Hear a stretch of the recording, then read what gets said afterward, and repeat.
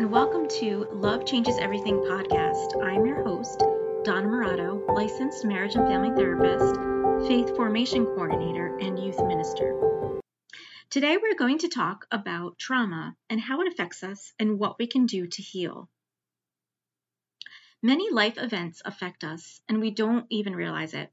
Sometimes we forget, we push the memories back in our minds, or sometimes we use coping skills such as drinking, drugging, pornography, or any other type of addiction. In our society today, a lot of treatments for these issues are either talk therapy, individual, group, medication, and so forth. These are great, but they're not long-lasting, and society does not factor in the spiritual piece to healing. It just looks at the physical and not the spiritual. We need to invite God into our healing because God made us. We're both soul and body. They are both connected. The spirit of the person is the innermost part of someone. It's our emotions. It's how we experience joy when we feel depressed and so forth, fear, all of the emotions. The soul is the life of the person. It's who we are. It's our personality, our intellect, our will, and what we choose, good or bad. So what affects our spirit can affect our bodies. So for example, if we get physically sick, of course, there could be a medical reason, but there could be also something underneath that.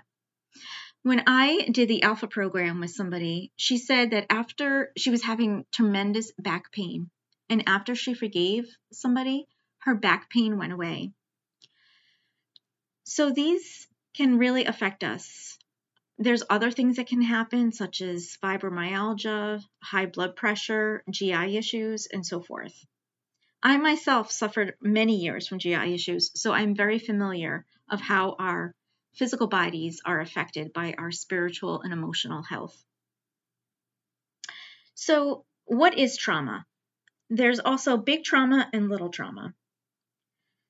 So trauma is an experience that overwhelms our thoughts, emotions, and our bodies. And some examples are the following: being verbally or emotionally abused, yelling, screaming at somebody, but not just hearing it or being yelled at or so forth, but just being in the environment can have an effect. If there's name calling, swearing, being told that you're no good, you're a mistake, or why couldn't you be like your brother or sister? Being physically or sexually abused is another trauma. One of the major ways that trauma can have an impact on us is the effect it has on our bodies. So not only being hit or physically hit, but also witnessing somebody being hit, domestic violence or bullying is also another one. Being neglected as a child, not having enough food, water, shelter, being homeless, emotional needs not met.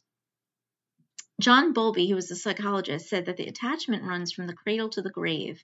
So how our parents and caregivers treated us when we were kids really affects us as we grow up and our relationships in the present moment. And also another example is being in an accident, car accident, plane crash, or a natural disaster. Being physically attacked, assaulted, raped, bullied, I think I mentioned that earlier. Exposure to school violence, community violence, having a serious illness, medical trauma, terrorism, having to leave home unexpectedly, being in war, fighting in war, witness somebody being killed, or witnessing a suicide. So all of these are examples of trauma. And when I mentioned earlier about big trauma, little trauma, so big trauma is something that happens over and over again, continuously, like every day, every week, and it goes on for a long period of time. Little trauma is something not as serious. It's maybe like one event. It could be like a car accident or something like that. So that's more of like a little trauma. So when these things happen to us, we are in a different reality, and our view on the world and how we react changes. We look at things differently, and it becomes skewed. Because what happens, not only trauma affects our physical bodies, but it affects our nervous system. So if you ever heard of that term, fight or flight response, your brain is still trying to calm down and trying to either survive. Well, it wants to survive. That's what it wants to do. Your nervous system is in like that survival mode. So if you hear loud noise or somebody yelling at you and you get into like a huge argument, you can either flee, like run away, which is the flight response, or fight, or try to like defend yourself. And that's where like some people can get into physical violence and hitting other people. So that's the fighting response. So there's different trauma responses, and they are as follows. So there's defending, which is yelling, lashing out at someone, shaming, bullying, scolding, becoming defensive, push and pull behaviors, and violating boundaries. So that's defending. That's a defending trauma response. Avoidance is another trauma response, and this is where you pretend that events didn't occur. It's denial. It's avoiding intimacy and avoiding relationships. A lot of people who say like 9/11 didn't happen, that's an avoidance trauma response because it's so horrific. They don't really want to know. It's their body's way of trying to cope with that trauma. Another one is disassociation, which is being physically present, but you're mentally gone. You're not there mentally. It's confusion over what exactly happened. It's kind of feeling out of that body sensation. And then there's also people pleasing. You want to make people happy, so you say yes to everything. It's denying your needs in favor of somebody else. It's enabling harmful behavior and lack of boundaries. So that's another trauma response. And then one more is self-shaming, which is punishing, harming, shaming ourselves like a controlling parent figure. This includes self-harm, substance abuse, addictions, and impulsive behaviors. So when we engage in any of these behaviors, it means that we have not fully healed. And another thing that can happen that shows that we have not fully healed is a psychological term called transference and projection. So transference is something that can happen in the present moment. But what it is that it's a reoccurring event from the past, which is in the present. There's a really good book that I used to recommend to many of my clients, which is called When the Past is Present. It's by David Richo. And in that book, he explains a lot about transference and how what we go through in the present moment is a reoccurrence. So, for example, say if you don't get along with your boss and you argue a lot, and you come home and you complain, you're like, I can't stand another day with him, and he's really annoying, he's aggravating me.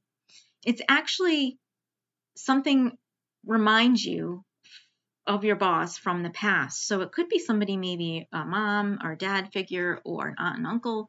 Somebody reminds you of somebody, and it could be unforgiveness. Maybe you need to forgive that person. And so when that wound is not healed, it's still open, and the situations of the day-to-day interactions can remind you of somebody from that past. So that wound still needs to be healed. Now, we can also project our baggage and wounds from the past also onto God. It's not just in people of everyday life, but also onto God. And sometimes people may think that, well, God has abandoned us. He's not a good father. He's not treating me correctly. He's out to get me, watching every move. This is not the case. This is projection. And again, it's a wound from our past. And God is a very good father. Those are the lies of the devil. He doesn't want us to believe that God is a good father. So he plants those lies in our heads. So projection and transference, it's subconscious. And we're not really aware of this until we unpack the baggage. So on how to unpack the baggage, therapy is one good way, tool to help. It's good to talk to somebody about it, somebody who's professionally trained. You can also talk to a pastor as well. You can also talk to a friend. The one thing you don't want to do is to keep it inside, because if you keep it inside, Like I mentioned earlier, it gets pushed back in our minds, and then we start to cope with negative behaviors, and the wound just doesn't heal. So we talked about trauma and how our past can affect us, but how do we heal from this? Like I mentioned before, medication and therapy can help, but there's also something new in the mental health field that's coming to light, and it's called healing the vagus nerve. So the vagus nerve is the longest nerve from the brain to the heart and to the stomach to the liver. It goes from the brain to the gut. And part of the nervous system that it affects, it affects all of the organs. And when we have a weak vagus nerve, it can be hard to regulate emotions. But when we have a strong vagus nerve, we can have better emotional stability. So you're probably wondering, well, how do I heal this? What do I do about this vagus nerve? Well, there are a lot of different things that you could do to heal it. But just to let you know what it does, the nerve works tirelessly to control inflammation. So the function that it has, it triggers a chemical that controls the muscles. It dilates blood vessels and slows the heart rate. So scientists have linked dysfunction of the vagus nerve to obesity, chronic inflammation, depression, anxiety, seizures, and fainting, and GI issues. So that is why a lot of people have a lot of these physical issues, is because of the vagus nerve, the trauma which affects the nerve system. So what you can do to help it, there's a few things. For one, you can gargling water. There's breath work, taking deep breaths. You can look that up online. There is a website called rewiretherapy.org that explains all of the breath work and exercises you can do. Laughter is another one. Taking fish oils, fasting, sunlight, exposure to sun is very helpful. Singing also helps. Taking cold showers, getting a massage, aromatherapy, listening to calming music, and meditation. So all of these are great in healing this vagus nerve. So these are great, but also what is long-lasting, like I mentioned before, is inviting God into our healing. So how do we do this? How do we invite God into our healing? Well, one is the relationship with Him. So He made us, and He knows what's best for us. And Jesus gave us the tools to heal. So another way to heal is through the sacraments of the Catholic Church. That is through the Eucharist, which is the true presence of Jesus. Confession, which is a sacrament of reconciliation, where we confess our sins to a priest. And also the anointing of the sick, which is the priest is the only one who could do that, and that is used with the chrism oils. And another way to heal is also through Unbound ministry. I'm going to have another podcast on Unbound and what that is. But basically, Unbound ministry is deliverance prayer, and it's renouncing things in the name of Jesus. But 5 things have to happen in order to be free. So, like for example, if you can think of a door and it had 5 locks, well, you have to unlock 5 of those in order for the door to be open. So like the first lock would be, example, repentance and faith. So you have to repent of your sins and have faith that Jesus can heal you. The second is to forgive, to go through all of the people that you need to forgive. The third part is renouncing all of the spirits, such as, anxiety, fear, and so forth. After that is taking authority, where the person who interviews you leads you through taking authority on all of the stuff that you renounced. And the 5th key is the Father's blessing, where the person is blessing you through God the Father. It's God the Father speaking through that person. And again, if you want any information on Unbound, I will have a future podcast on that. And there is a prayer team in Chicopee, Massachusetts, which I am a part of, called Mary's House of Prayer, that prays with people in Unbound. So love can heal all wounds.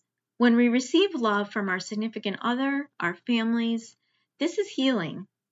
Just like we have a relationship with people in our lives, God also wants this relationship with us. So his love heals. Like I mentioned before, God is a very good Father, and he wants to help us. He wants to heal us.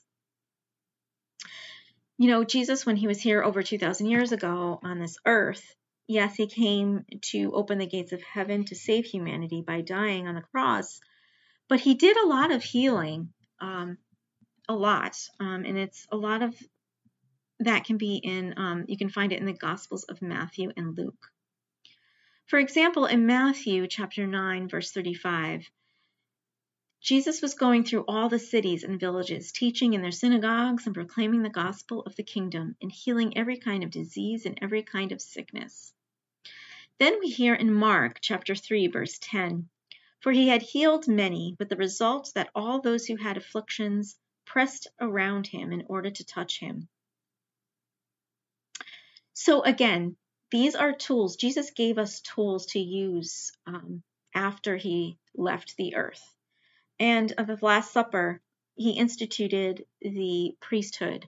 And when he broke the bread and shared it with the disciples, he said, take this in remembrance of me. That was the institution of the Eucharist. That is the Eucharist that we receive every Sunday or even every day at the Catholic Mass.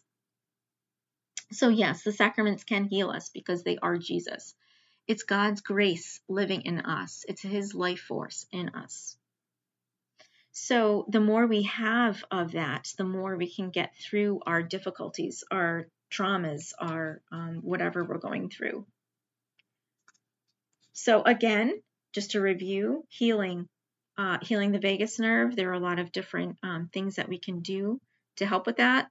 That website is rewiretherapy.org. Also pay attention to transference, projection. The book that I mentioned was When the Past is Present. And also the sacraments also heal us as well. And if you have any questions, comments, I can be reached at moratodonna8@gmail.com, or you can message me on my website, which is youarelovedministry.com. This has been Love Changes Everything podcast. Have a great day.